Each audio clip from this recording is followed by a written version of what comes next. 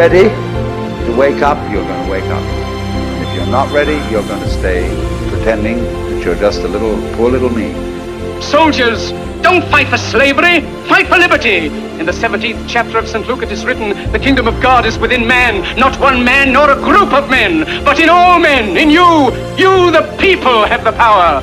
The world is like a ride at an amusement park, and when you choose to go on it, you think it's real, because that's how powerful our minds are. Everybody is I. You all know you're you. And wheresoever beings exist throughout all galaxies, it doesn't make any difference. You are all of them. And when they come into being, that's you coming into being.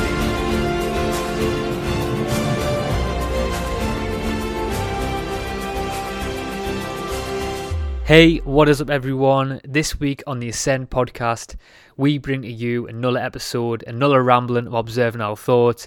And if you're new to these podcasts of Observing Our Thoughts, it's basically where me and Chris just sit down and have a deep purge of all the things that's on our minds and just try and make some sense of them. And in this one, we talk about the idea and the concept of us humans only being an individualized human. And what I mean by that is that we're speaking in terms of our biology and where we actually originate from on the planet. We talk about human evolution, and we ask the question, could it be wrong? Which is an interesting one. We talk about Atlantis, and eventually in this one, we do get to immortality. And if you want to support the podcast, we have a Patreon page. We also have a one-off donation option. And it really means a lot to us that you feel that this thing is worth a few bucks each month. It really does help us pay for the running of the podcast. And currently at the moment, it definitely doesn't cover the full running of the podcast, but any amount honestly is a big help. And we know that none of you out there have to do that, but everyone who does, honestly, you are amazing. And we also understand that people can't support us. That's absolutely fine.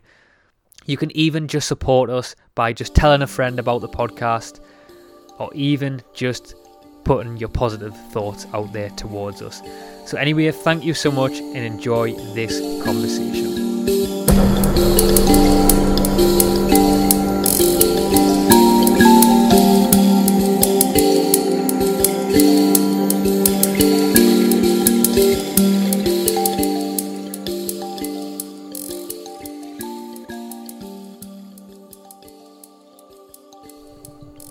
So here we go.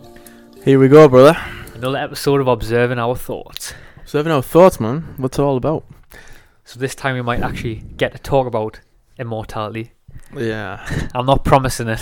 I'm definitely not promising it. Some little observing me thoughts I've got in my mind. Well, you know exactly how we go. We go here, there, and everywhere. Deep down the rabbit hole.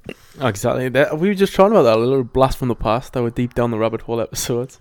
God, they were good times. So anyway, where to dive in with this? So I'm not gonna go too far into it, because what I'm actually thinking about doing is I'm gonna do a Patreon bonus for the patrons, like for a deep introspection of what I'm going to talk about here to go deeper. But basically, just to give a quick gist of what I'm talking about is, I've just been away for a week and a half. I went to Italy. Yeah. And I'm basically going to do a full, like I said before, I'm going to do a full introspection rambling on for the patrons. But just to give a quick gist to start this observe me thought I've had. So basically, when I was away, I was walking through the city of Naples. And obviously, when you're in the a city environment, you get like a lot of introspection, because you're sort of seeing a lot of people from different cultural backgrounds, people working different jobs. You get a lot of introspection, you know what I mean, in a city environment. And basically, one of the things that I got was big introspection was that, because at the minute in Naples, I don't know if you've been looking, but there's like a big refugee sort of crisis, it's called anyway. That's sort of the mainstream, what the name that they put on top of it. But basically, it's just people migrating from different parts of the world, trying to get a better life, basically. But what happened is, when I was in Naples, I took a wrong turning, and I ended up in sort of down a back alley sort of thing, and there was like sort of an industrial, like old abandoned wasteland warehouse thing. Yeah. And there was lots of like refugees all sort of sleeping in tents and things like that. And then what I was thinking is that, because when we see on the mainstream media and things like that, the mainstream media portrays like it always uses like big words like immigration, people are migrating to our country, and things like that, tactics to sort of make people not want, like breaking into their identity. Yeah, they were a threat to you. Yeah, people not want, like, sort of trying to portray it as that this is bad, you don't want other people coming in your country, you need to protect what's yours and things like that. What about your jobs? Things like that. But besides all that, an introspection that I got is that, and it's a thought I've had for a while, is that the idea of this individualized human. So we're portrayed, the media portrays that me and you are white British. Yeah. Like, that's what we are. That's all we are. You're just white British, that's it. Nothing else to it. Homegrown white British. But however, on the top layer, most of society is telling you that this is you, this is your skin colour, this is your religion, this is where you're from, this is what your DNA says, this is all over the place. Separates all these different people all over. But if you start actually looking beneath them layers and looking deeper into who you truly are, and there's evidence of people now who have been doing DNA tests and things like that. There was a guy called I can't remember his guy anyway, but there's a guy who wrote a book about this, called basically that we're all brothers and sisters, and he was like going on the street and randomly getting people's DNA tests and saying, where do you think you're from? And then you would come back and the experiment and show them that they're actually not from just one country. Their DNA suggests that they're from multiple countries. So the introspection that I had, and I've had it before, but it just sort of solidified in my mind, is that this idea of this individualized human, that we are white British, is flawed. Because I think if we I haven't done this, which I want to do, I want to see where I'm from, but I think we might actually find out that you may be not white British, you may be like 10% white British, you might be sort of Hasidic Jew, you might be Muslim, you could be Greek, you could be Italian. Yeah, I understand. But I still I think that what we don't realise is that human beings have been interbreeding, moving around the planet for a lot longer than we actually think, and we've actually been told. Yeah, I completely agree. I think we are looking at right now. We're at a point in time where we're heightened through social media to have an identity, and we often identify with the people around us, and the people around us who are marginally, you're going to identify them with whatever you see visually. So you're going to see, like, in the mirror, if I see a white person, I'll visually adapt to a white person because I have a visual similarity towards them. But it's never often the case, and as you was just saying there, when we're actually looking at society as a whole, society is very mixed, very diverse across all layers, and that's fundamentally what it has been across of all time. But right now we're at a state of proper transflux where we're really struggling to comprehend other identities.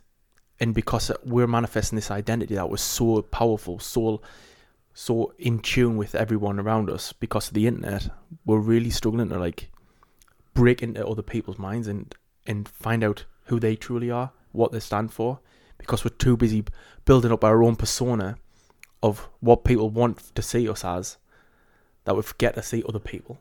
And that's a scary thought, like how we're actually really losing touch with what it takes to be human. Because fundamentally, each and every single one of us on the planet are human. We can sugarcoat it and just see it on the individual layers, how some cultures differ from others, but fundamentally we're all human beings. First and foremost. Exactly, first and foremost. And unfortunately, we are scared of introducing other cultures into our own environment.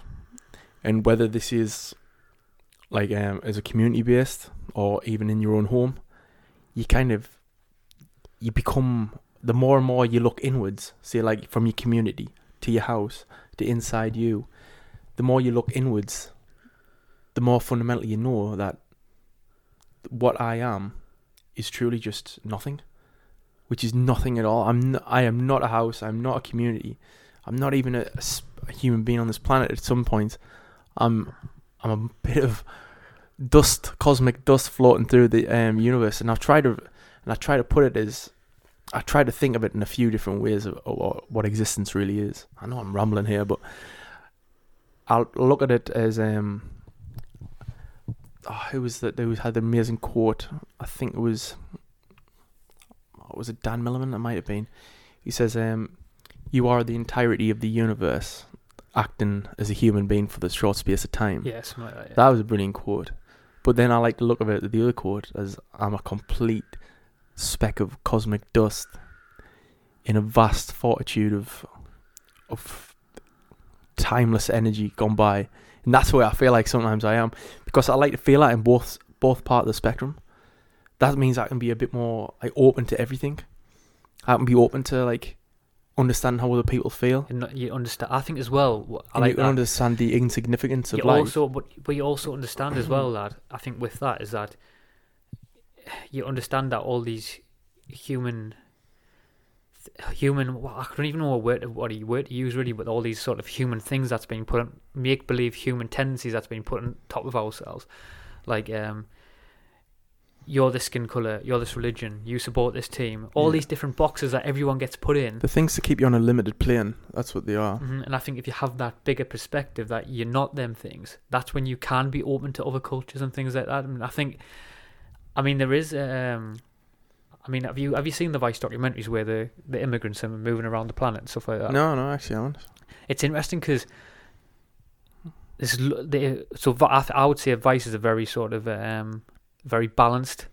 So it's very documentary. independent. So you get the both sides of the coin of both peoples. But if you watch the news and things like that, the news are sort of like trying to culturally engineer, like mass deception, like people saying that this is bad, this shouldn't be happening. Like it's all on the side of. To me, it all seems like it's on the side of coming from like a higher agenda to try and, because if more human beings start interlinking around the planet, it's going to be a lot less. It's going to be a lot less controllable. Oh yeah, you're not going to have an understanding of who's where and whose things and how many people are here, how many people's paying taxes here, how many people's doing this. It's going to be a lot less controllable. Yeah, it definitely is, and so there's so many questions from that. Yeah, like what would and this is what one of my observant thoughts is, how are we going into society now, spiritually? Are we heading in the right direction? Are we becoming more open-minded? Are we embracing more of life's incredible gifts and spiritual awareness, or are we being more closed-minded and are we more transfixed now on the bullshit? Are we more transfixed on the image, the ego, the eccentricness of like what social media can bring? Whereas I think maybe now the internet is also awakening minds. It's introducing like us to the world. It's introducing us to people like spiritual teachers, and we're also being introduced to the opposite end of the spectrum as well. So it's basically we're the ones who have to make our own judgment on what we're viewing on the internet, or what we're doing in each and every single moment, that'll justify who and what we are and what we're wanting for this life. I mean, the quote I'm actually living by at the minute, and I constantly try and drill this into my mind every day, nearly every hour really, is the things that you look at change when you think of them different. Oh, sorry, I butchered that. It's gone through my mind all day. The things that you look at change when you look at things differently. It basically means to me that if I'm focusing on something, however I view it is however I see it. So I stubbed my toe the other day, and I literally, that thought came in my head, and straight away I thought, all right, I'm going to look at this as an opportunity. I'm going to avoid that table next time. Yeah, it hurts, and that pain's going to be the lesson that I'm going to use for growth in the next. And it sounds ridiculous, but immediately when I put my thought into that process, that became a positive outlook. And it's like I was saying before, what I'm focusing on, whether I am being more egocentric, or if I'm focusing on like the image, how do people perceive us, what's my car going to be like, or how's my house look, how's this all going to be perceiving me as a spiritual aspect? Whereas if I could be focusing on the other end of the spectrum, whereas if I'm thinking, you could take away the house, you could take away the car, you could take away my name, and what am I left with is just whatever I control up in here. And that's put me on a deeper spiritual level. So I'm thinking, and might tie into your question, where are we right now in society? Which point are we at? Are we leaning here or are we leaning here? And I'm thinking with all this, what we're talking about right now, immigration, we're becoming, it's like society's trap of going, yeah, we've still got this over you. This is still going to be your little ego. You know that you want to defend your country, your community, your loved ones. These are your weaknesses, and we've got this now for you. And they're having a way. There's so many people I know who really are completely against any other culture invading their territory. Mm-hmm. Exactly, I know. So where do you think in like spirituality we're at? I think I want to try and really think about it. You know what I mean? I don't want to just like try and give a. No, my heart is telling us that more people are waking up to it, to who we truly are, and I think that is coming through with information. More people are becoming more aware of who we've always been as human beings. Like we've always been a race that's interlinked with other cultures. We've always been humans that's migrated due to climate change and things like that. That information is seeping more into more people's minds. But I would still say that through media influence, it's still about balance 50-50. I think it's a tipping point. Yeah. I still think there's a lot of controversy still on both sides of the coin. Because I think you even just got to look at your own. You don't even have to go to social media. I think you just got to go to your own family and have a conversation with someone in your family, and bring it up at the dinner table. Maybe not the best dinner table conversation, but bring it up at the dinner table and see what people's opinions and views are on quite an important topic, in my opinion, and see what people say. Because I've done it a few times, and it doesn't end up in a nice tea party. I know that. So I still think it's quite 50-50. Yeah. What do you feel? I think there's two sides to the question. There's your immediate friends and family, and the people that you communicate with on a daily basis, because they know who you are, and then they know what they'll bring up with you and what'll excite you in a conversation. So immediately they'll get drawn to that particular. So say it is like a spiritual aspect of life. Say they want to talk about health, mindset, consciousness, spirituality. They know you as a person, so they'll bring that up immediately with you. They'll be like, "Oh, Dan, so how your training going on? Oh, Dan, how's your yoga practice? Dan, are you still doing all like meditation teaching aspect of life?" And then you will be drawn immediately into that conversation. And whereas I would be as well, I'd be completely immersed in a conversation such as that.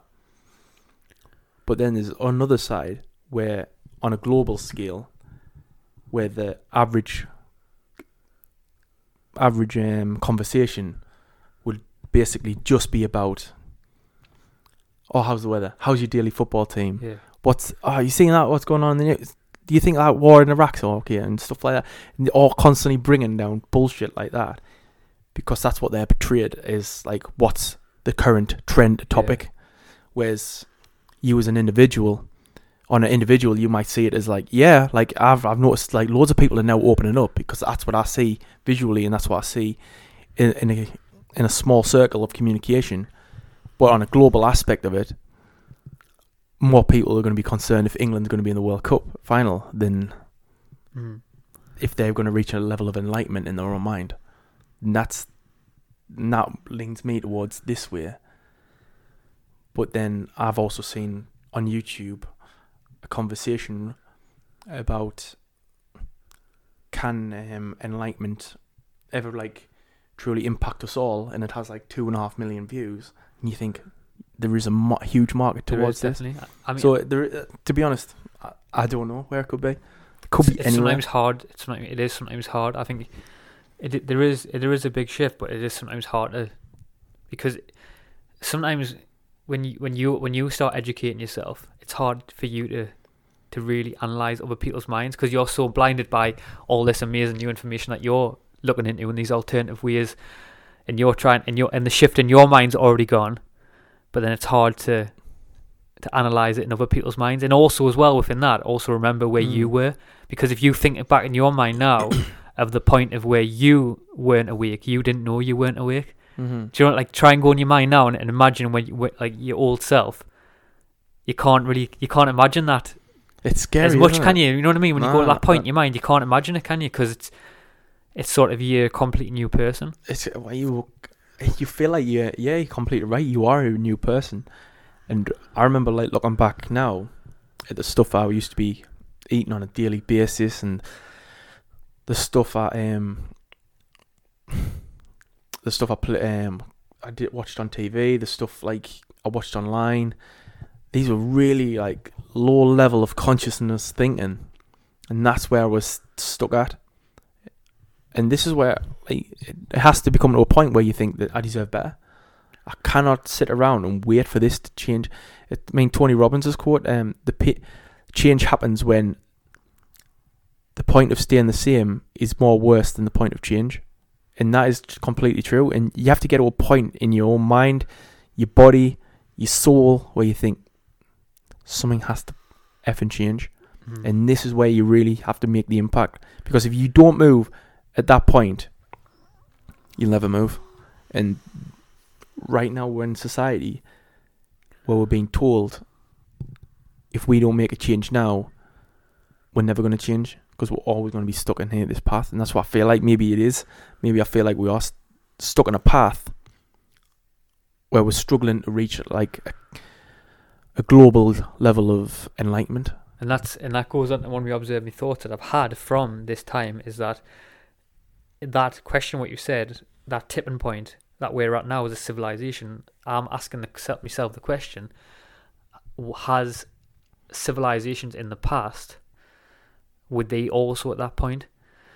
Because evidence suggests that some of the things that I've looked into, like the Mayan civilization, the Egyptian civilization, the Atlanteans, the Romans, even if you go even more recent, the Romans, the Greeks, people like that, they seem to get a point in their civilization where they were technologically advanced. I mean, I've just been through, when I was in Italy, I went to the city of Pompeii.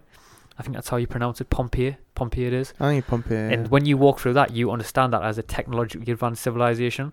Not in the sense of the same as the pyramids and the Mayans, but you can definitely see a lot of similarities in technological advancement, which you wouldn't presume that civilization had. But I keep in that civilization, we know that lasted, I think it was the Romans lasted 1,500 years on the planet, it was around that era. A long time. And that civilization crumbled. The Greek civilization was, I think, 10 years. They crumbled. 10 years? Is 10 that years, all it was? that's all it was, yeah. Jeez. Because it integrated into the Roman culture. Mm-hmm. I'm not sure how long the Mayans were around. I'm not sure how long the Egyptians were around. But they were civilizations that standed quite a long time. Mm-hmm. And we know that they don't exist anymore. We're a civilization now that I would say modern. How long would you say now? Without technological advancement? 200 years? I'd say 250. 250 years, would you say? Maybe. That's probably that's definitely room for movement, but you know what I mean?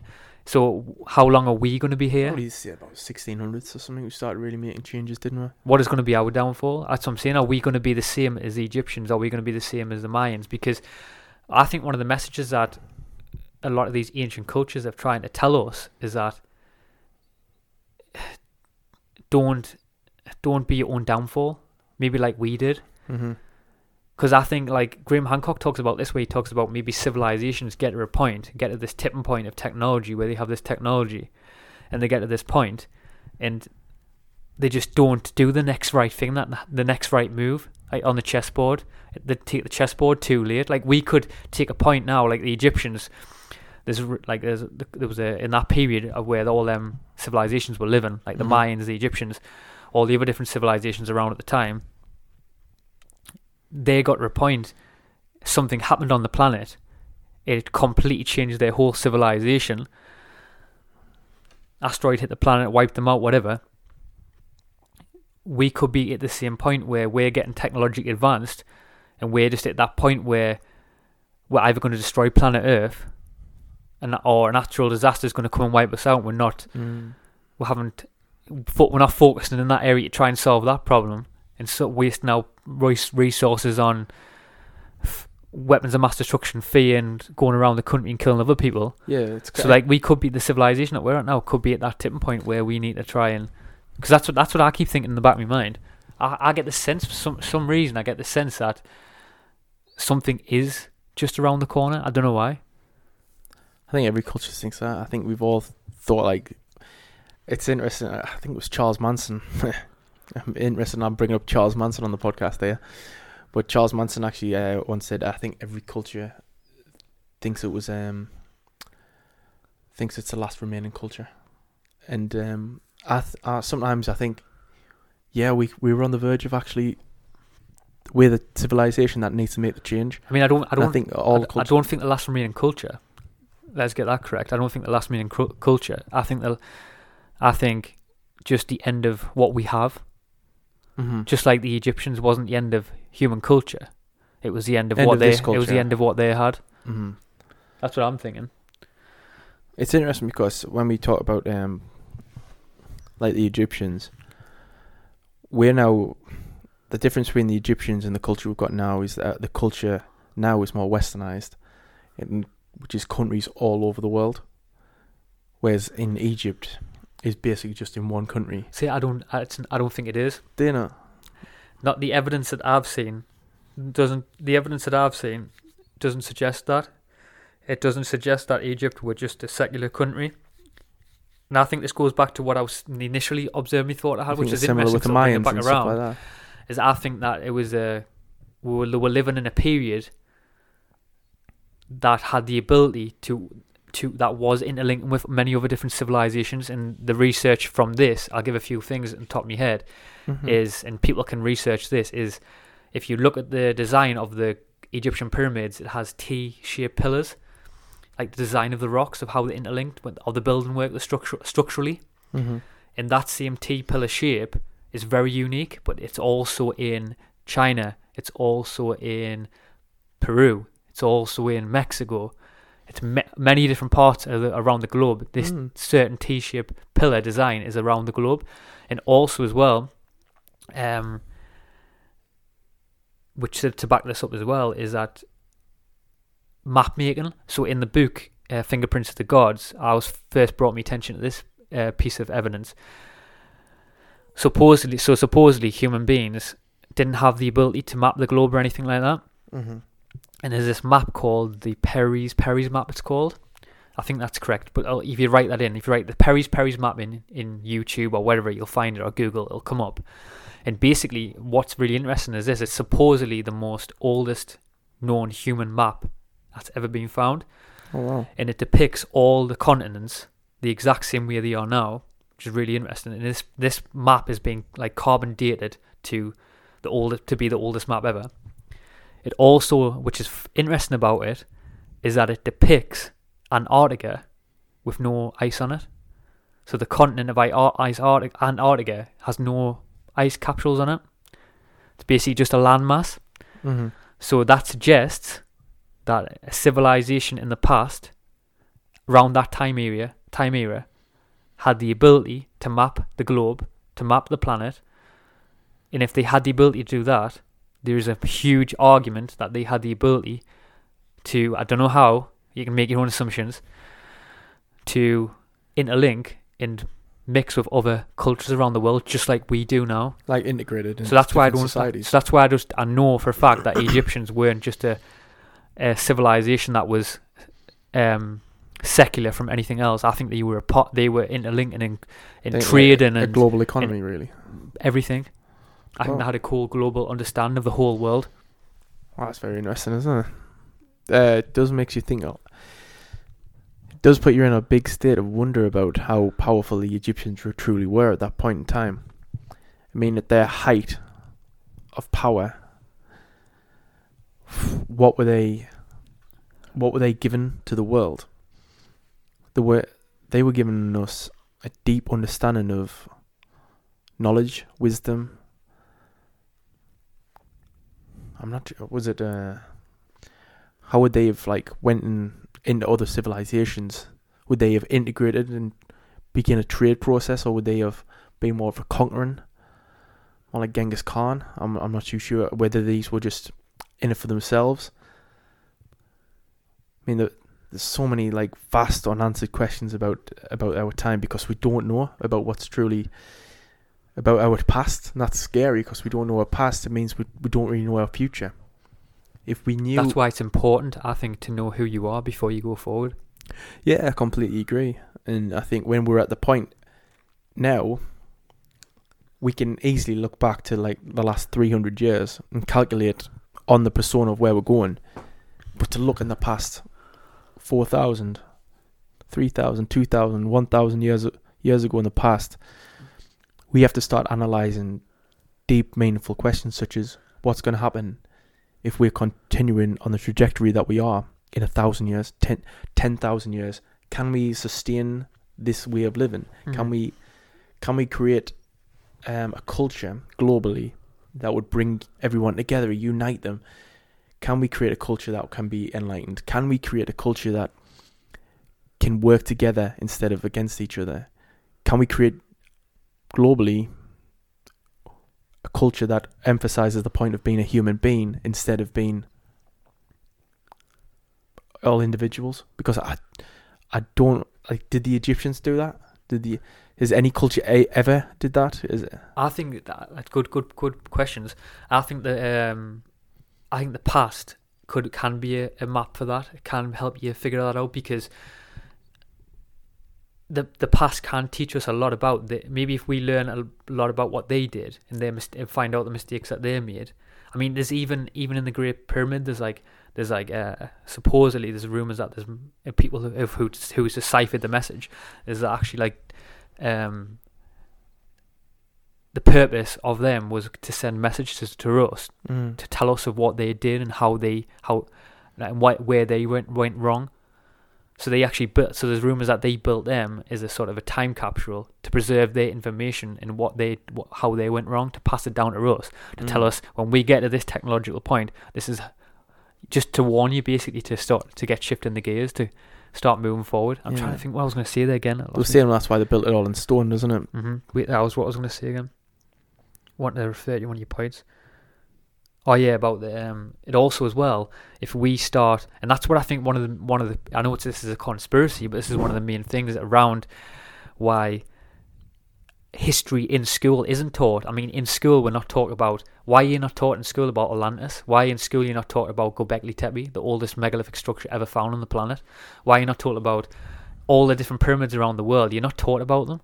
It's still not in schools now. Why?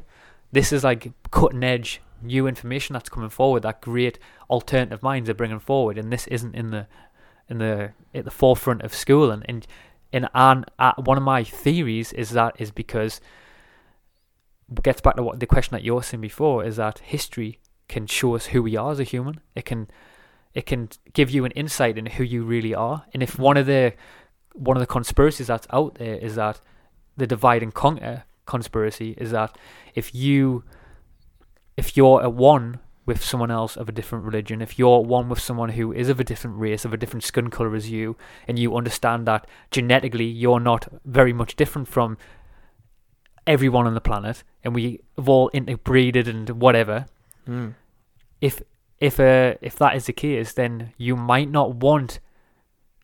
allow your real brother and sister to come and live in your country.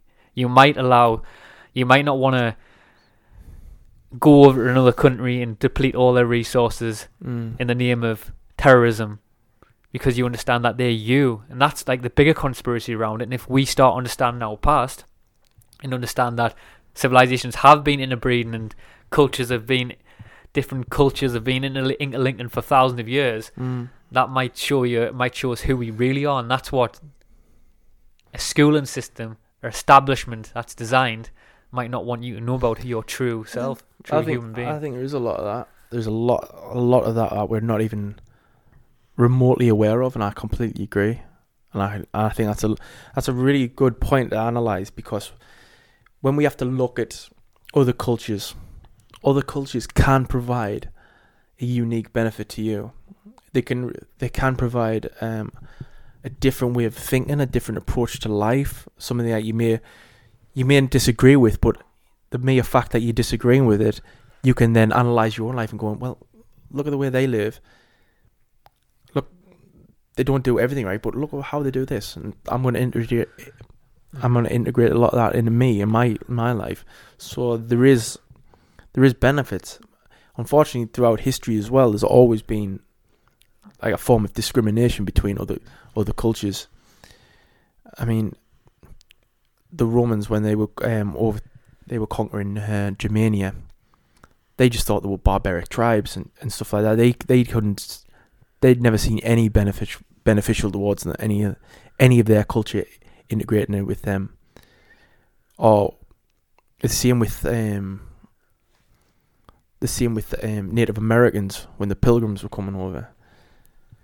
They felt like the white man was just there to segregate the land and who they are as a race, and unfortunately that turned out to be true. Yeah.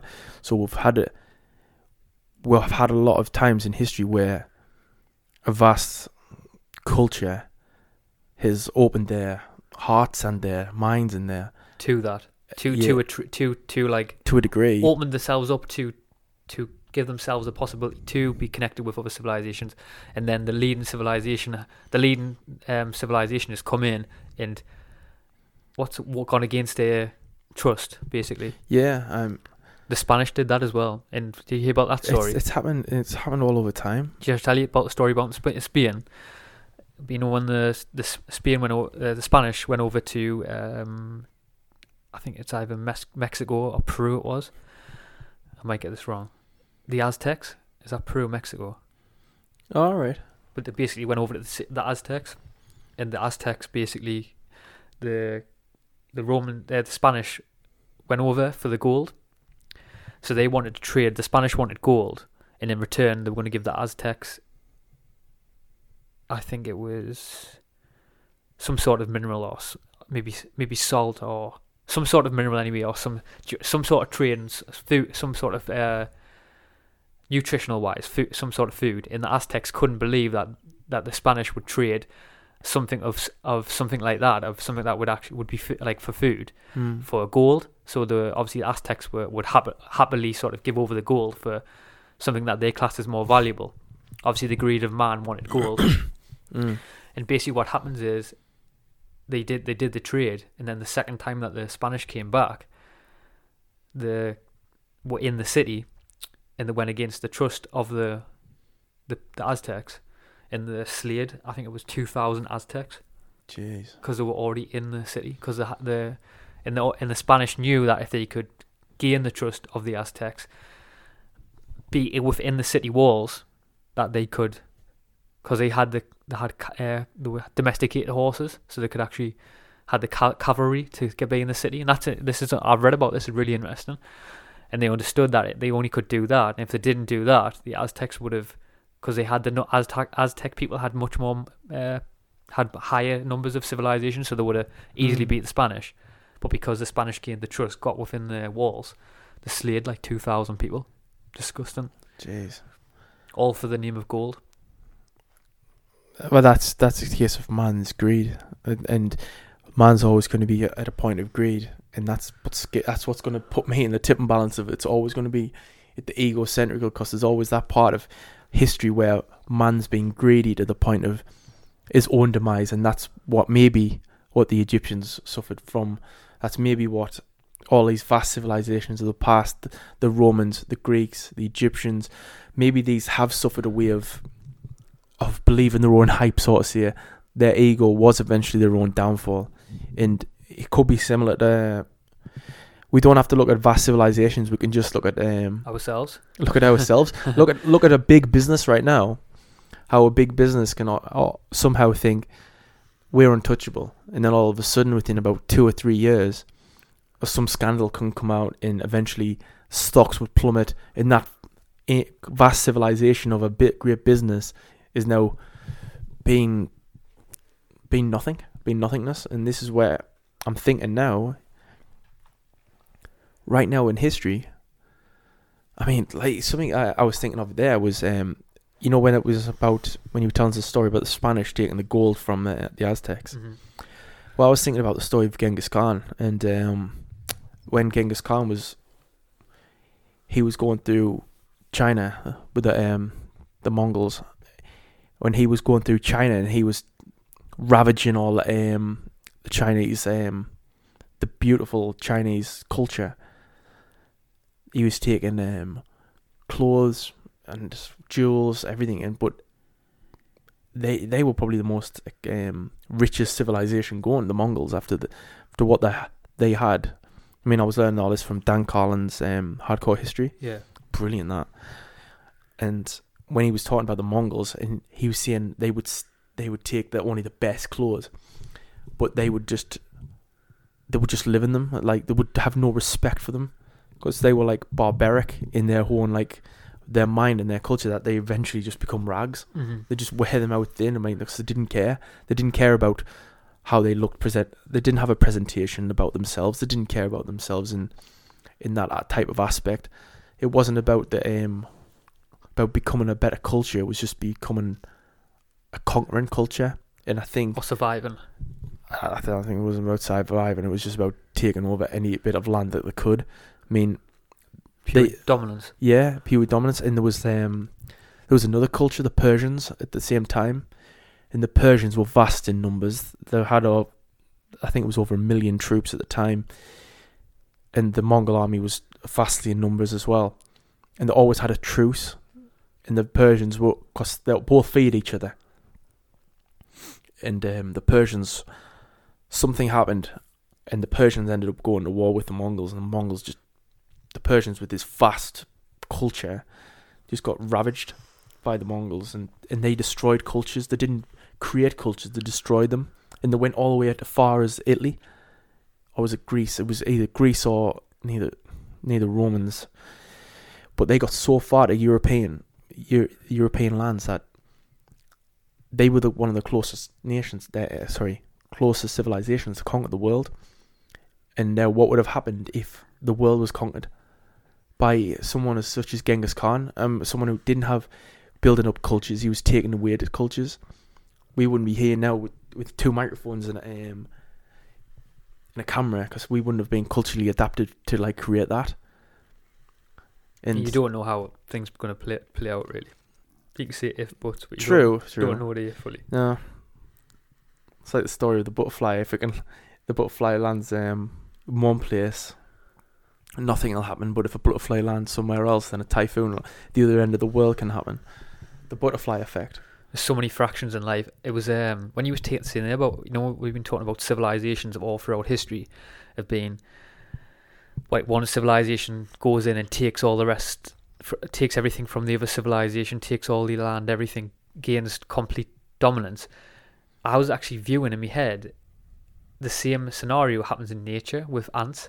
I seen a program once where the aspect of ants, what they do is when they go and they have a huge colony of ants, they go over to another colony of ants and they completely just kill all the other worker ants and everything, and take from the nest all the resources, and even I think the queen from the other nest as well gets teared apart and used in their colony.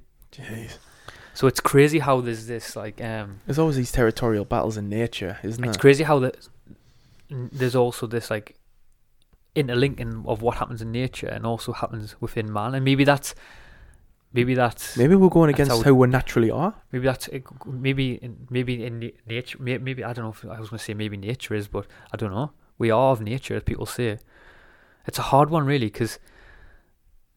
because that, to a sense as well, I'm also aware that's got us as a civilization to where we are now. And it's like the analogy of some bad. I think you said this on another podcast before. I think it was the episode before this. Actually, you said you need to crack a few eggs to make an omelette. Probably that sounds like me. I do eat a lot of eggs. But maybe,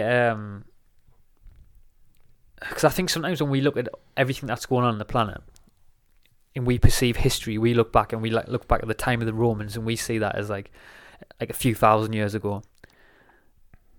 That to us seems like so far, like so long away. But on a cosmic aspect, that's yesterday. No, yeah. It's not even yesterday. It's like a second ago. It's like A you. millisecond ago. It's like you going in the fridge and choosing a bag of crisps instead of eating a piece of fruit. Mm-hmm. But then you can change that. You can change that straight away. That's incredible how we're at that point. It's like now. the perspective of like how our mind perceives things is like how it's like that's just yesterday. That's Yeah. today. But on a sense of a universe, it's yesterday is it's just that. Completely. Not even that probably. I mean, what I'm trying to get back to this. So basically, what I was trying to say is that is it just a perspective thing? Like, are we overthinking it? Is the universe like going to be self-correcting anyway? Is it just a part of the universe's plan? Is it just if you have the perspective that, and I'm not saying you surrender to this, because then you might not change anything, might not get changed in the world, and you might just allow bad things to happen. But what I'm trying to say is that maybe it's just a part of the universe's process, and we perceive with our human perception that it is taking too long, but maybe it's just everything's going so fast. Yeah, I think we're always in that search for perfect. That was what I'm thinking, Liam. That we're always hoping that the next thing is going to be the thing that takes us to the next level of humanity. Whether it's going to be a pill or something like that. Yeah. Well, we're always searching for an external thing that we're going to hopefully find our way in life. But ultimately, the beauty of life at the main, and it goes back to what we were talking about before, is when we're talking about the nature aspect of, when we look at like, not just human aspects of life, we look at, say, as like an ant colony, like you said, where it's all very territorial. And then you got to thought, when I was starting to talk right at the beginning of this conversation, when I was talking about integrating different cultures, these ants aren't integrating different cultures, and so maybe people's just going off what their natural instincts are. Is that somebody's natural instincts to think, this is my ant colony, you come here, you're invading my territory? Yeah, protect. So it's just like bears. When you watch a nature documentary, you see two bears fighting over some territorial lands, because bears are very territorial, and you see all these different like aspects of nature defending who they are. And is it wrong to question man when they're defending their own space? Because it seems though it's been so throughout nature, in nature's history. Is it wrong to say you shouldn't be like that? You should be more like open-minded. Is it wrong to say that? I don't like to judge anyone as a character, or anyone for any thoughts or feelings towards anything in life. And that's hard to do, especially when it comes to stuff such as rape and murder. You can't. It's hard to like put your mind into a rapist or murder and to install a forgiveness pattern. And if you can do that, but strong power to you. But when we were looking at if someone wants to just defend what's theirs, say their culture, their territory, their country, their football team, whatever it is, are they just following nature? That's an interesting question, that. Are they just following nature? I think there's a lot steeped in within it, so it's hard to distinguish it. Is it just nature? Because my thinking is that it's not just nature, it's there's no doubt that we are something different to the ants. There's no doubt that we are something to the bears. I think that's easy to see that. I think there's a lot more steeped within it. I think there's a lot of cultural engineering steeped within that. Because I think it gets back to what we were saying before. If you get to the core of who you are as a human being, you'll realise that there's a fine line between what is actually yours and what is someone else's anyway. If you really understand that, you'll, like I said before, you start researching of civilizations who've been interlinking as a civilization for God knows how long. This could go for millions of years in my mind. I don't know. Like, things are just getting older and older every single day, new evidence all the time. But I think it's an interlinking of many different things. I don't think it's just nature with human beings at the moment. I think with it might actually, there might be some truth. I don't want to put a figure on it. There could be a little bit of truth in it, But what I'm seeing is in everything else that we're doing is we're going away against everything that nature has taught us anyway. So how, as a human being, I can't see how, because I would say that 90%. I know it's a figure. I wouldn't put a figure on it, but let's say 90% of what we were as a human, if with our relationship to what nature and our interaction with nature, that's gone now. You're right. It's like I would say that we're domesticated. Yeah, I agree. So I don't. Are our tendencies also domesticating? So I don't know. I'm just trying to analyze everything. It was just raw as out. I'm just trying. It is raw. I'm just trying. It's a good question. I'm the same as well. I'm trying to think as well. I think there's just so like every answer. I think there's so much steeped in with one thing. There is. I mean, like fundamentally, you can't go wrong with what you're saying when you're saying we're vastly disconnected from nature. And this is an interesting point as well. What makes nature think it's right? Just because it's been there for a long time. Say these ants fighting each other for territorial rights, bears fighting each other for territorial rights. Is that a weakness of nature? Is nature perfect to the point of everything's perfect? Are we actually getting to a stage now where, because we want everything, we want everyone to have like a bit of equality, we want everyone to be connected, and we want to help one another. We want to become like one global community filled with like love and maybe a possibility of enlightened culture. Mm-hmm. Maybe nature couldn't provide this because it was so fought territorial over stuff like food, shelter, community. Maybe they will maybe I'm just thinking of like in terms of what were the basic foundations to survive, really, such as like what all these creatures on Earth would fight for. When we've taken that away, what can we truly analyze out ourselves? Because we're not worrying about food, we're not worrying about shelter. What happens when the basic needs are met? And that's because all them are even out of nature as well. Because everyone who's still involved with nature is focusing on the basic needs of life, the basic needs of survival, such as like bears, ants, and anything else in nature. Whereas we right now, we've had our basic needs met. So we're trying to, in a sense, better what nature's already provided us, which is the natural instinct of a human being to become better, to evolve. And maybe we are, this can sound ridiculous, but maybe we're better than nature's original intended plan. Well, it's interesting because you said before about nature, like how you said that, and you asked the question. It's a good question. Like, could nature be wrong? It's a powerful question. It's a really good question, because I was thinking, if you look at certain things in life that is on the outside looks like a natural cycle, like certain things, certain bacteria and processes in nature end up like there's certain bacteria that'll take over a tree, but it needs the tree to survive. Mm-hmm. But it'll completely just take over the full tree, that it takes away the tree, and in that same process kills itself. So like we as a human race is like the same thing as cancer inside ourselves. Cancer needs a human being to survive, but the cancer will take over the host and it'll kill the host, and that same process will kill itself. It was a quote, I can't remember who said this, but it's an amazing quote, and it's been in my mind for ages, and it said that evolution isn't always a good thing. Whoa. And let that simmer in your mind, because I've let that simmer in my mind for a long time.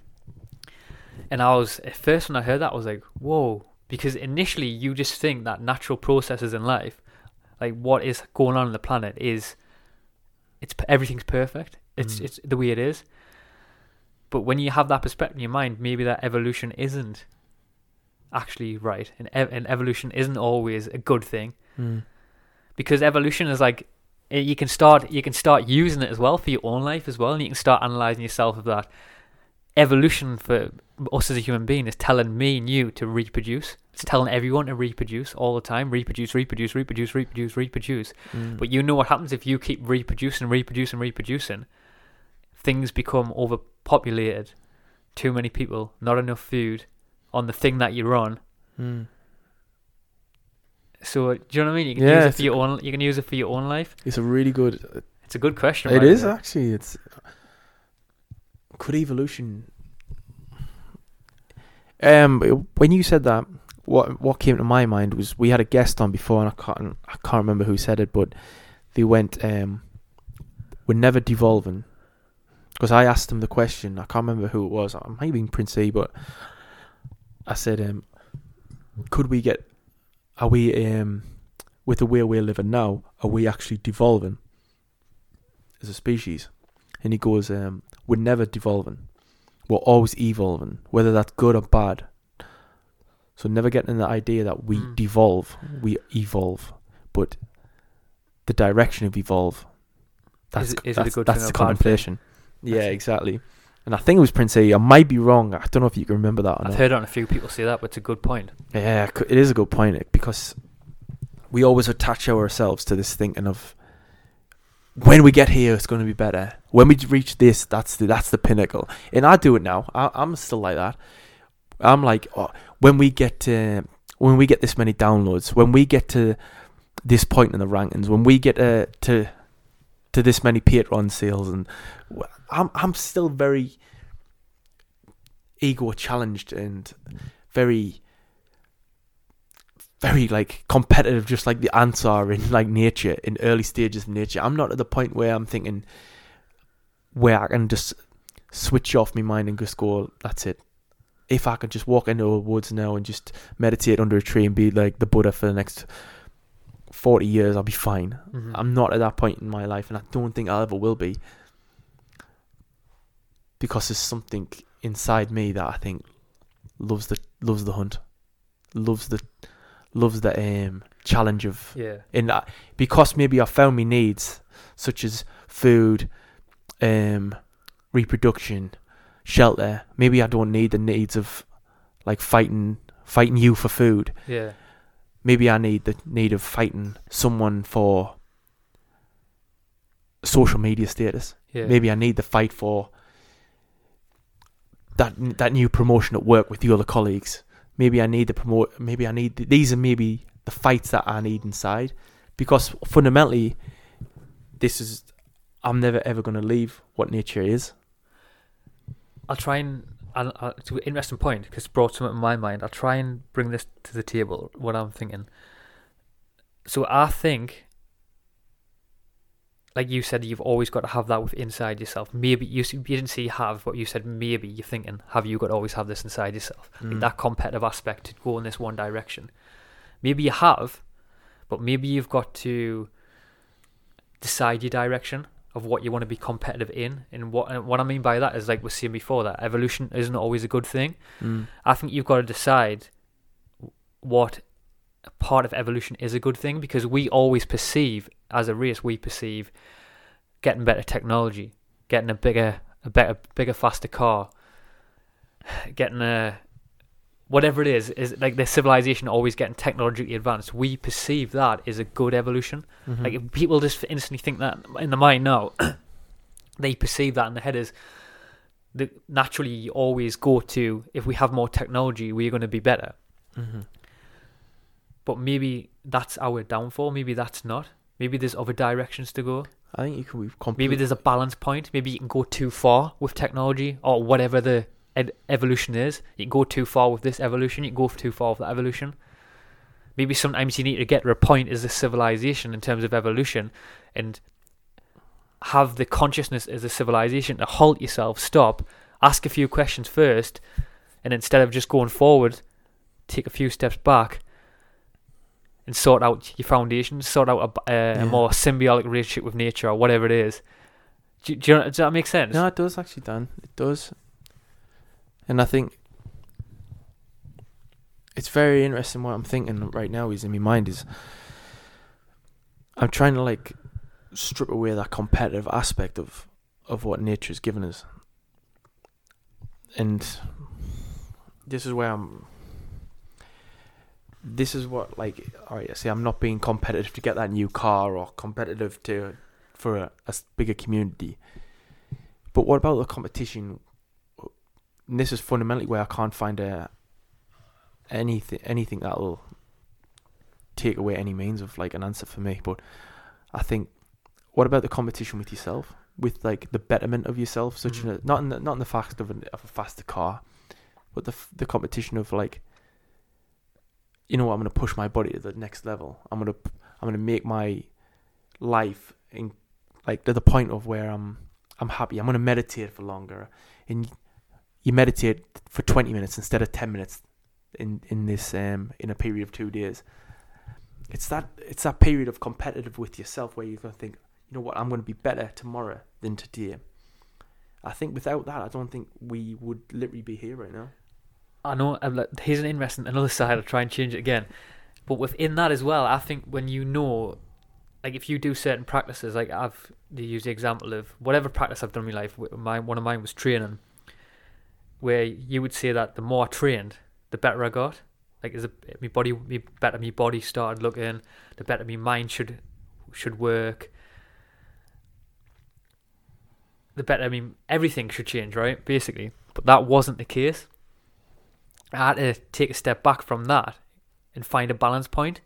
And I think it's the same for everything. I think it gets to a point where you would perceive in your mind as the more meditation you do, the better it is. The more you listen to podcasts, the more I don't know what it is, everything, the more healthier food you eat, the more healthier you're going to be, the more balanced you're going to be, but it's actually not. You'll actually start finding that you'll find your own balance point. You'll start getting to a point, whatever the thing is, and you'll have to tailor back. You'll feel it inside yourself. Does that make sense? Do you know what I mean? Yeah. I'm wondering there is the balance point. And I'm trying to use, and I'm thinking of it now, what I was saying before about when I made the argument before about as a civilization, you always perceive getting the more technology, more this, more that, more that's better. As a civilization now, I'm feeling that that's not the case, and a civilization also needs to tailor back. Do you think? I think there's balance points in areas of life, such as like your health, your fitness, your mindset. Do you think you should reach for a place of balance and stay there, or do you think we should just keep going?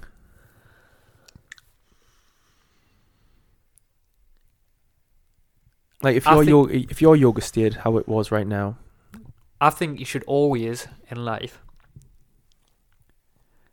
I was going to say a quote, but I can't remember it in my head. But it's basically a quote, and like what does it say? It says, "How do you know who you truly are if you haven't took yourself to your complete maximum, to your complete limit?" I've heard something very similar to that. Something similar to that. I've heard something very similar. And I think it is good to take whatever it is. It's to I think in life, to find a balance point in spirituality, to find a balance point in health, to find a balance point in every aspect of life, even as a civilization, to find a balance point. Mm-hmm. And maybe this is what civilization is doing now as well. Actually thinking about, maybe the civilization has got to go to that complete extreme where it's not at one with nature, and it's just we're living in everyone's in virtual reality goggles and watching VR porn, and you know what I mean. Like maybe the civilization has got to go to that point. Just like I think in my life, I've had to go to that point in many different aspects of my life, that the complete ultimate point. Just like a certain addict would go to that complete breaking point to realize that's not what he wants, or somebody who is somebody has an addiction to prostitutes, or somebody who has an addiction to money, someone has addiction to drugs, pizzas, McDonald's, Coca-Cola. They go to that ultimate point to realize that that's not where they need to be, and then they take the step back and find their balance point. And everything that I've done, I'm not saying I've had the pizzas and the McDonald's to that breaking point, but I would say that I've done the yoga for 6 hours a day. Mm-hmm. I've tried meditating for 3 or 4 hours a day. You don't have a life. Mm-hmm. You become disbalanced in everything else. Yeah, many different things. And the other one I've done as well is I've done this what I learned in Italy as well, and this is something I'm still working on, and I understand that my balance point's getting better now. But there's a balance point with me where I was eating I was eating loads of healthy food. That's all I was eating was clean eating all the time. Mm-hmm. But then when I was going away to a different culture and indulging in their culture and experience their culture, I wasn't allowing myself to do that because of my own preconceived notions in me in terms of health. So that when I give myself a weight to that and allow that into me, a part of me, and let go of that extremism and brought back a little bit more balance, I found that the culture side of that actually balanced my health even better. So Well, I think there's balance points all over it. It's hard to just digest that, but does that make sense? Yeah, because I see it as I see a very interesting comparison to how insulin reacts in the body. Whereas a massive spike and then it's the crash. Whereas where you introduce high carbohydrate, boom, straight away, and then you have the crash. And that's what I feel like what you're getting at is you're saying, well, you can go to the extreme, but you will have your crash. And which is true. I mean, you can't sustain something such as, say, I'm a marathon runner. I'm going to run marathons every single day of my life. I can't sustain it. And I couldn't sustain doing 6 to 8, 10, 12, 15 hours of yoga a day. I couldn't sustain doing 2 to 4 to 6 to 8, 12 hours of meditation a day. I love meditation. I couldn't do that. But I know, like, the balance point for me is continuous growth, but not to the extreme. Continuous growth where I am improving. I'm focusing a little longer in meditation. I'm maybe lifting the extra weight that I said I was going to do. Maybe I'm more happier to someone each and every single day. I don't know if the balance point really exists in life. I think there's a place of comfort, but there's always has to be a place of growth in the mind, and whether it's just never has to be the extreme of life. You can just find a beautiful comfort in the growth every day. I like that. I think there is a balance point, but I don't think it's fixed. I think the balance point changes with you. Yeah, that's a good point. That's what I think it is. I think there's a balance point that changes with you. And I also want to say as well is that, just while on the topic of balance as well, don't use the word balance as a justification to do all the things that you know you shouldn't be doing as well. So people listen to that now, let that simmer in your mind. That's probably the best. I think there's not more to say on balance there, by the way. That's a good point. I was looking back, thinking in my head there, that's probably one of the best, probably got to be one of the best dissections of balance I've ever heard. That's a good fun. Maybe that's my ego balance talking. It was good though. So we're an hour in and we still haven't talked about immortality yet. Next one, mate. Next one. No, let's do it. Let's talk about it. But before we go to immortality, this could be a 2 hour of this. Before we go to immortality, I wanted to talk about one of me observing my thoughts. I've still got 2 others I definitely want to talk about, and I have to get them out my psyche, so I can move on to something else. I'm listening. All ears. First one is Atlantis, which I've been looking into. So that's fake. Like I said before, that it wasn't real. It's fake according to Wikipedia, and it's fake according to most of the mainstream articles. But if you start doing a little bit digging, you'll realise that it actually was a real place. You reckon? I really do. I really think there's a lot of evidence supports it. And that's one of my rabbit holes I went down. So this rabbit hole, from that first question I opened this Observe Me Thought with, about us being, this idea of us being this individualised human, it was false. I went all the way from that down a rabbit hole, looking into the refugee crisis, looking into the ancient Greeks, of how cultures were actually interbreeding all over the place, to finding all the way to Atlantis. And why that ties into that is because, and how I come to it, just to give people a bit of an understanding of how my thought process came to it, I found out a bit of piece of evidence that within Atlantis, it populated 1 million people. That's the rumours. It housed 1 million people at the city of Atlantis. So supposedly, if anyone doesn't know what Atlantis is, look it up. But basically, it was supposedly an advanced civilization, advanced city, whatever you want to call it, advanced culture. No one really knows where it was on the planet. There's arguments that it was near the Atlantic Ocean. There's arguments that it was further near Asia, further in Africa. There's rumours that it was all over. Some people even say that Antarctica is now located at Antarctica, which is another interesting one. There is some evidence to suggest that could be a possibility as well, but who knows where it was anyway. And they supposedly Atlantis was a place that had a population that housed many different languages, so people were coming in there from all over the world, coming to Atlantis, trading, speaking different languages. And I wanted to read something as well because I wrote this down, right? And this is just a quote from Plato, and he said, this is in relation to what Atlantis looked like. He said there were alternate zones of sea and land, larger and smaller, enriching one another, and three of which were water. So if you listen to that and then you research Atlantis, you will see this the famous picture that's been depicted of it from what Plato said, because that's the best account of what he was saying, Plato, the philosopher. And he said that it had 3 outer rings. And there's a lot of theories that suggesting that the reason why it was created like that, which I think is fascinating, was that so that it couldn't be took over from outside, and it also couldn't be taken over from within inside. So it was very thought about by the architects who built it, to understanding that a threat from within inside Atlantis and also a threat with outside Atlantis couldn't fully take it over because of all the different outer rings that goes right at the center point.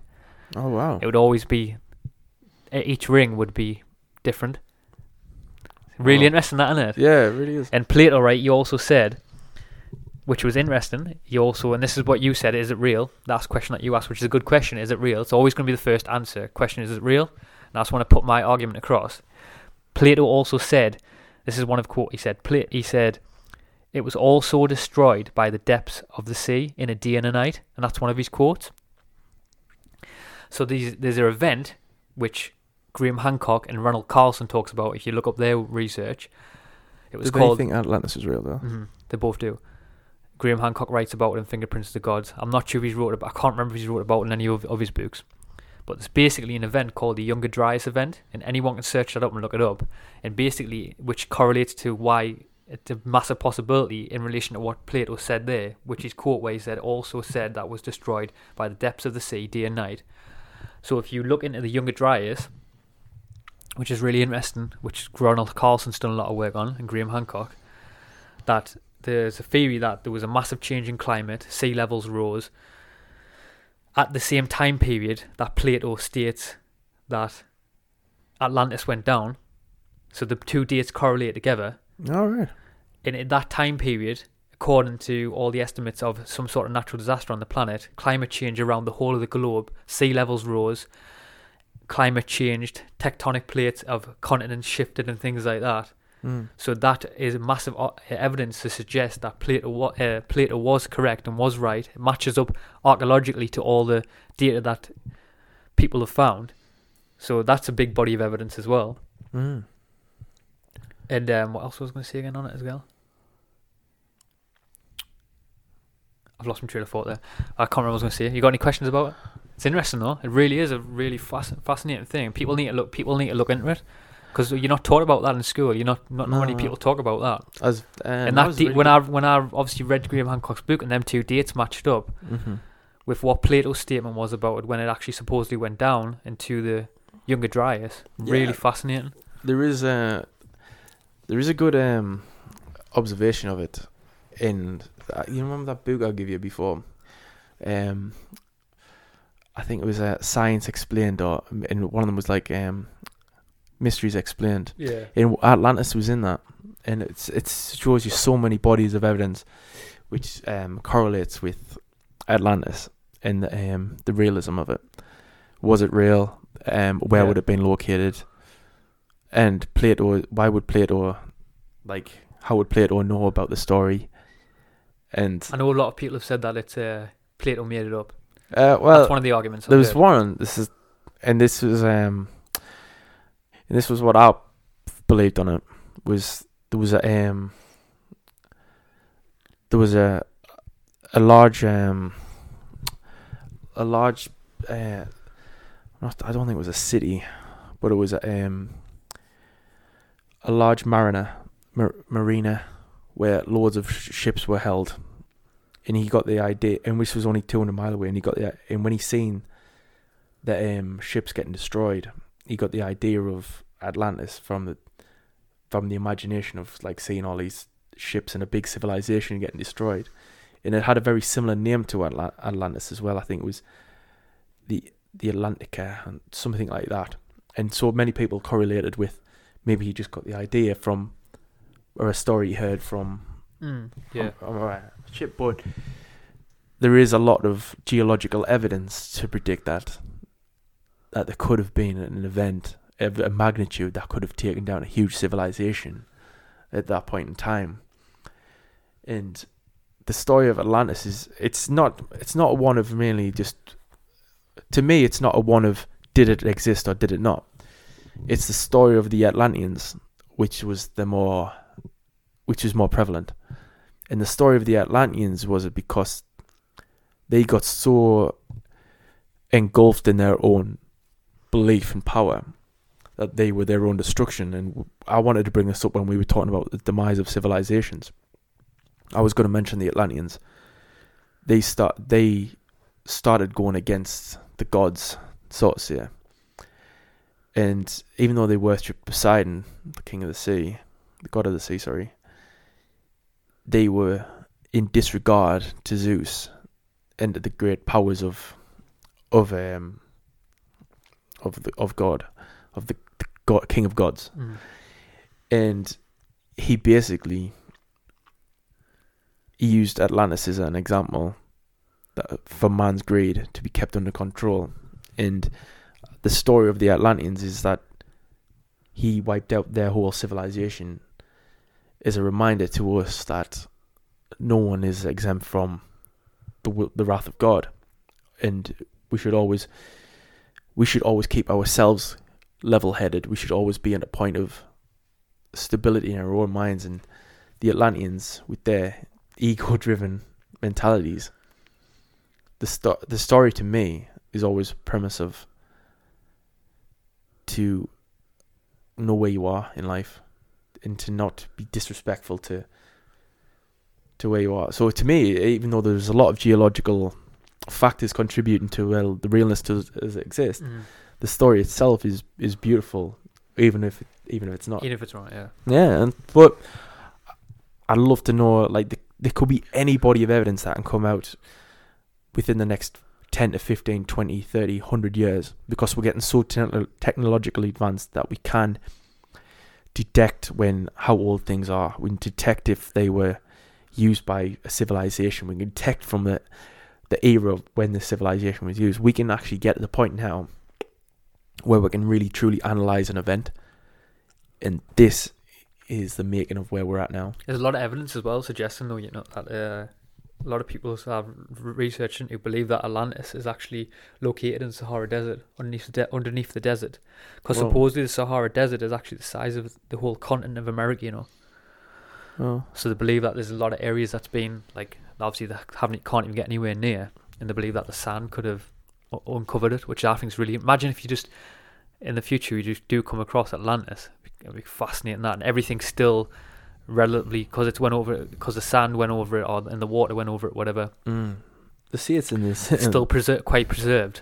They see it's like a civilization lives under the sea now, doesn't it? I've heard that one as well. There's a lot of pyramids underneath the sea in Japan. Graham Hancock spoke about that a lot. There's some good pictures if you type in on YouTube. Pyramid underneath the sea. There's a lot of divers that went down, and there's pyramids supposedly a little bit smaller than the Great Pyramids underneath there. What the hell built them? What on earth built them? That's what I. But that's the thing about that story, is that that's underwater, and that's in the story of advancement within human evolution. Shouldn't suggest of the distance of how that's underneath the water. It suggests that that's the story that we have been told by mainstream. That shouldn't be the case, and the evidence of that being underneath the water proves that the dating proves that the civilization was a lot older than we've been taught. Do you know, when we look at like structures such as Atlantis, and we look at civilizations such as like Atlantis and the Egyptians, and we're about to talk about immortality as well. It's kind of like all these parts of immortality. When we're talking about in an individual biological basis, like me and you, are we going to live forever? No, we're not. And I can accept that. And I know the biological aspects of it. I know I can't live that. But stuff like Atlantis, it will live forever. And they say, why is that? Why is that? Because there's a lesson attached to it. And lessons go through history. The lessons have always went through history. And the idea of Atlantis and the Atlanteans' greed and the Atlanteans' betrayal of God, these are lessons which we mark in history as it's like it's basically like the Bible. The Bible's like a long-winded how to really truly live your life. Mm-hmm. How to not be an arsehole. That's what the Bible is. And when we're really reading it and you dissecting it, why is these things lasted so long? It's because the lessons of life. And we live through lessons of life, such as not to touch the hot stove. We live through our entire existence knowing that the hot stuff's hot. We don't touch it after we've done it when we were a kid. So we pass on these lessons of life. They're our immortality projects. Biologically, can it happen? Maybe. If you're looking at the people such as who we had on the podcast, what was he called again? With a beard. Beard. I've had loads of people with beards on. Everyone who's in spirituality's got beards. No, we had someone with an awesome beard, man. Aubrey de Grey. Aubrey de Grey, yeah. And when we had Aubrey on, Aubrey Martis. No, Aubrey de Grey. When we had Aubrey de Grey on, he really set like some sort of like immortality project in his own mind, his own like lesson, what he's formulating. And this is what even though he's going on a biological scale of cellular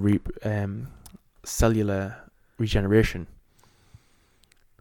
which is kind of like what stingrays do. But anyways, what he's doing is he's creating his own immortality project, not just on a biological level, but on a level such as himself.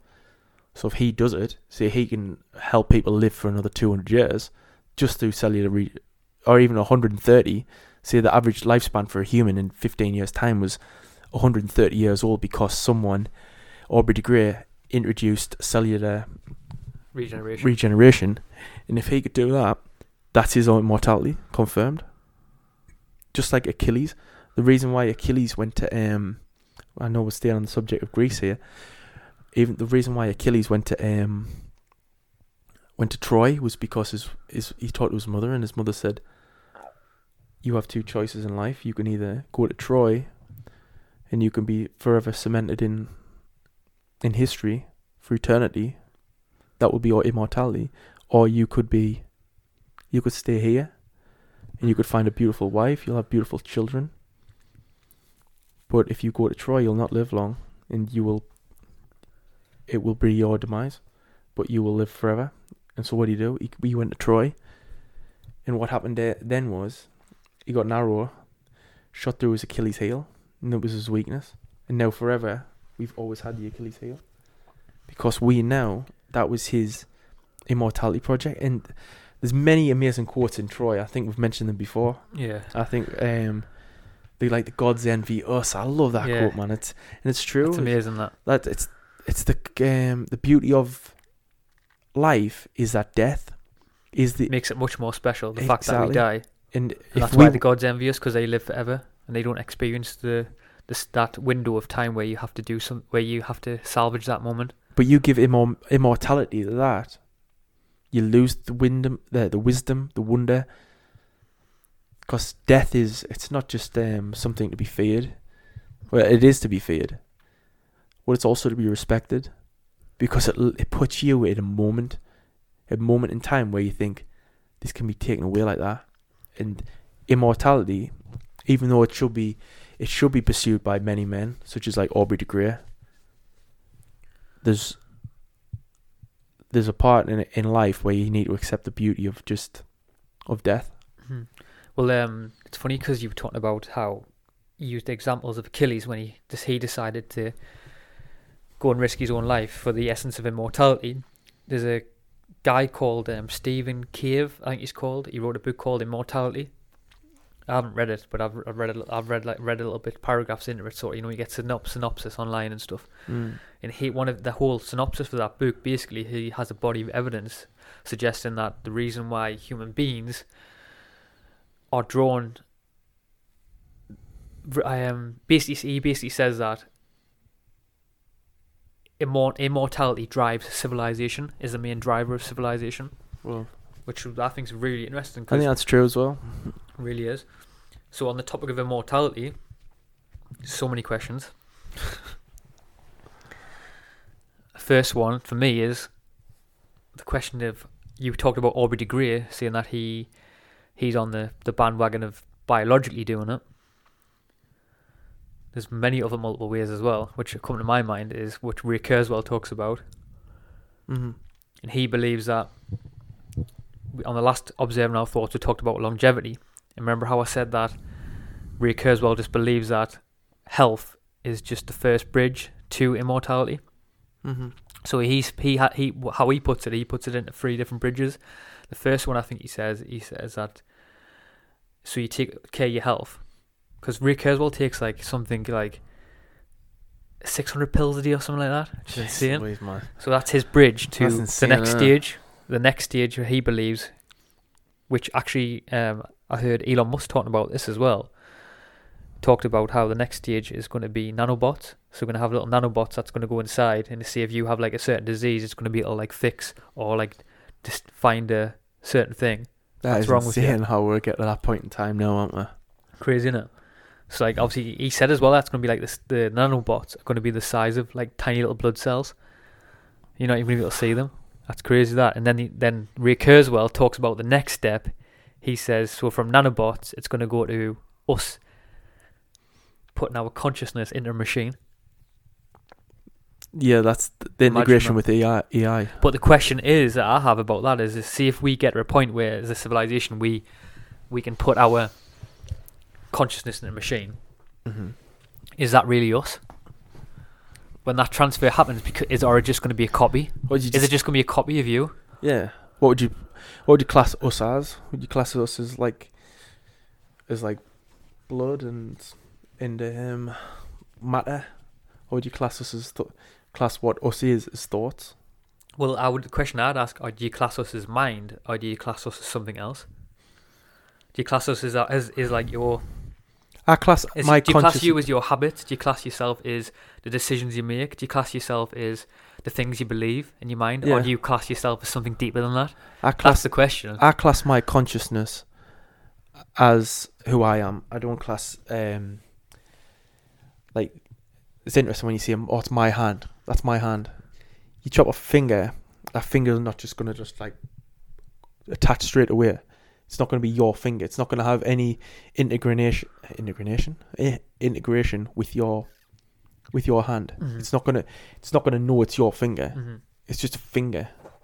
That's what it is. With your thoughts, your consciousness, your understanding of well-being, your knowledge, your wisdom. That fundamentally for me is you. That's hard. That's what it is. That's hard. That's one of the vast. It's like we're talking like what is consciousness, and I'm trying to like describe it as what I am, and I'm trying to describe what consciousness is. Fundamental question that vast scholars all over the world in ancient history are trying to ponder for millennia. And I'm trying to answer it in like a 5-minute conversation about losing a finger. That's where I'm at. But for me, I can't never get to a point where I can understand truly what consciousness is, where each and every thought lies in my mind or my body, wherever it may be. You ever seen Westworld? Have you seen Westworld near the end episodes yet or not? What, the first season? The second season, no. I haven't seen the second season. So you know what towards the second season, there's a scene in that. This is a spoiler alert, by the way. But there's a la la la la la la la la la la la. But basically, there's a guy in that who was he's one of the he was one of the guys who owned the park, basically, right? And then his younger son inherited the park. Mm-hmm. And basically what he did is he set up a circumstance in one of the last episodes where he had his dad set up in he created his dad in the form of like basically what I've just said. He transferred the consciousness into many different EIs. So basically he created as either a copy or consciousness. Make your own mind up when you watch it. But just imagine he made a copy of his dad, and I think he made I think he said 148 copies of his dad. Jeez. And the reason why it was 148 copies for was because he said that he was trying to uncover what the human being really was, what a human being really true was. And he just found out that a human being is actually just a collection of 148 different decisions and 148 different choices. Wow, I've got to watch that again, Melee. Really interesting. I really need to watch that second season. So he said that a human being isn't really conscious. A human being is just a collection of different patterns and different choices. Gee. And he had his dad like in 48 different scenarios, and he was like, they were testing them as a massive like scientific experiment, and he just had him in loads of different circumstances. Crazy, that, isn't it? That sounds brilliant, man. I need to watch that again, like. What was I going to say again as well about that? Oh, can you envision though in the future? Because I there's a part of me where I can see it in the future where the super rich have the potential to have immortality, because that's where it's going to go first. They're going to put money into. Some rich guy is going to come along, like, which is happening now. There's rumours of it happening now, where they're going to put all the money in the. They're going to go to China or somewhere, Japan, where they're just ploughing forward to do this, because I believe that. China and Japan now, they are just ploughing forward technology to try and find the cure to immortality. I think there's going to be. I can envision a civilization where the super rich, initially the super rich can live forever. Yeah, I believe that constantly. I wouldn't be surprised if it's actually happening. And they have to keep it like a low profile. Well, you wouldn't know anyway. There's that many humans in the world, you just wouldn't know. Exactly. It's kind of reminds me of that film on Netflix. I think it's called Selfless, with Ryan Reynolds and I think it was Ryan Reynolds. I can't remember the guy, but he was a multi-billionaire who puts his consciousness into a marine, and he starts to gets a new lease of life, and then he starts getting flashbacks of the marine's original family. So he can't stop thinking of this, of a family who he doesn't know, this millionaire, and he has to try and work out what these memories are, what he doesn't understand, and it's an interesting concept of transferring your consciousness into something else. Is it you, really you? Mm-hmm. And that's where it makes you wonder, if you're transporting consciousness into another vessel, say whether it be an AI or say it being another human, are you transporting you, or are you just inheriting something else? Or is it not even you at all? Well, that's when we have to attach these are deep and meaningful questions about identity, ethics, true power, true emotional self-actualization. These are true acknowledgements of the deepest emotional questions that we're going to have to ask ourselves. If we can ever get to a point where this can be viable, we're going to have to ask the questions: what does it take to be human? And that's when that question just becomes from two ordinary people in here talking about it. I think it's already global. I think it is already a philosophical question though that has to be answered, because we had last time, it was quite a while ago now. It was maybe 2 years ago since we spoke to Aubrey Degree, Yeah, that's probably why I couldn't remember. We're actually going to get him back. He's going to come back on as well, Yeah, I know. That's a spoiler alert. He's going to be coming back on in the future. Hopefully setting that back up again. That would be interesting. But he was under the notion that it isn't a philosophical question. It's something that we should just do and go forward. But I still disagree with him on that. I still think it's a philosophical question. I think fundamentally it has to be a philosophical question. I can't see any other way about it. What it is, it has to be a question where we have to. It starts with ethics and starts with: is it morally right? Should we do it? Yes or no? And because you've got to imagine in your mind what is a never-ending life going to be. That's what you've got to ask yourself. What's a never-ending life going to be? Is that going to be? Is that going to be? That's the question. Is it going to be right?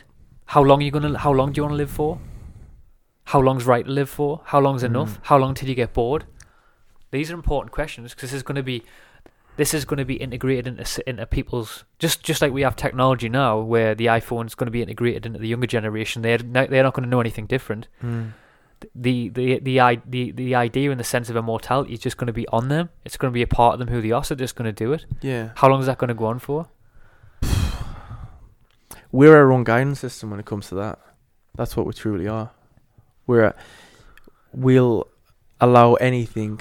If it attracts our attention, we'll keep it going as long as we need, as long as it'll keep our attention until the next big thing comes along, and nothing will ever top immortality when it comes to when it comes to life and existence. I reckon a lot of... If we got to a point where immortality could happen, we would lose a lot of... We'd lose a lot, but gain a lot. We'd gain a lot of knowledge, wisdom. We'd see and do a lot more. Would be incredibly gifted with what we can imagine. But then would also... I think we'd also lose a lot. I think we'd also lose the touch of like... of risk. Of like... adventure. I think we'd lose a lot of... I think we'd lose what it truly takes to be human. I think there would be an essence of that. Have you seen Altered Carbon yet? No, not yet. You have to watch that. So that's basically sort of distinguishing the question of like immortality. So basically what they do is they transfer their consciousness to like sort of other bodies. That's like, so the poor sell their bodies. Yeah. So the poor would sell their body, and their family would get the money and stuff like that. So they're taking like from the poor, so the super rich can just live forever because they just keep paying loads of money for all the bodies, and then they can live forever. There's like a war going on between like people who don't want that anymore for people, and then yeah, I wouldn't be surprised honestly if something like that can actually be plausible in our current state of like where we're at now through technology. I mean, in 1993 we cloned Dolly the sheep, and you see, and it's like there's been no advancement. You perfectly cloned a sheep, and in 1993. In what is it now? In nearly, was it 25 years or something? 25 years. There's been no advancements on the fact that you can clone a sheep. No, I don't believe that. In 25 years, they'll have went from completely cloning a sheep all the way to cloning a human. I wouldn't be surprised right now if there was cloned humans walking amongst us. Yeah, definitely. Completely, 100%. I believe there is a clone in this world. It wouldn't surprise you, would it? Nah, I wouldn't know one bit, mate. And the thing is with these clones, though, they're I don't know if they're in the public eye, but what I do believe is, I think they're getting monitored. They're getting monitored with their integration in society. I 100% agree with that. That I full 100% believe that there is a cloned human out there. They're integrated in society. They're getting watched interacting with other people, with humans. You wouldn't know the difference, would you? Nah, I could be one. You wouldn't even know that. Of course, you wouldn't know the difference. You wouldn't even know the difference if you. What if you were programmed to? What if they don't know they're a clone? That's what I was just gonna say. What if you were programmed in your mind to not know that you're even a clone, and you just think that all your patterns and behaviours just like everyone else, and really you haven't got consciousness. You're just a mechanical being. Mechanical person. Definitely, brother. Imagine that. I can imagine it. Should we wrap it up? Yeah, let's do it. Let's wrap it up. Boom. Peace and love. Peace and love, everyone. Boom. Another deep rambling, observing our thoughts there. I really hope you enjoyed that conversation. We definitely enjoy these conversations, and these are some of our favourite to do, and we know that you love them. And all we ask of you is if you can consider supporting the podcast via our Patreon page or our donation option that we have now. We're never going to bombard you with silly ads. So anyway, we love you all. Have a great day and a night wherever you are in the world. And just to play this podcast out as always, as we do on these Observing Our Thoughts, this week is a recommendation from myself. It's a song by a guy called Kim Churchill, and the song is called Don't Leave Your Life Too Long. And to me, this song symbolises that how in life we have to do the things that we want to do right now. So anyway, peace and love.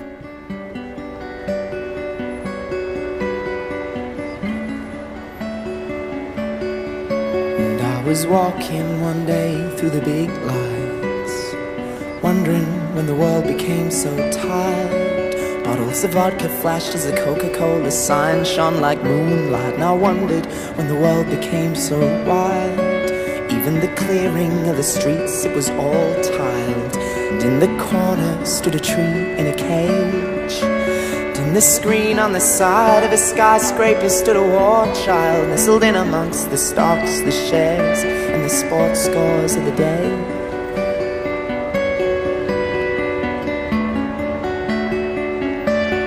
I thought, don't you leave your life too long. It's gone before it's done. Give your heart away.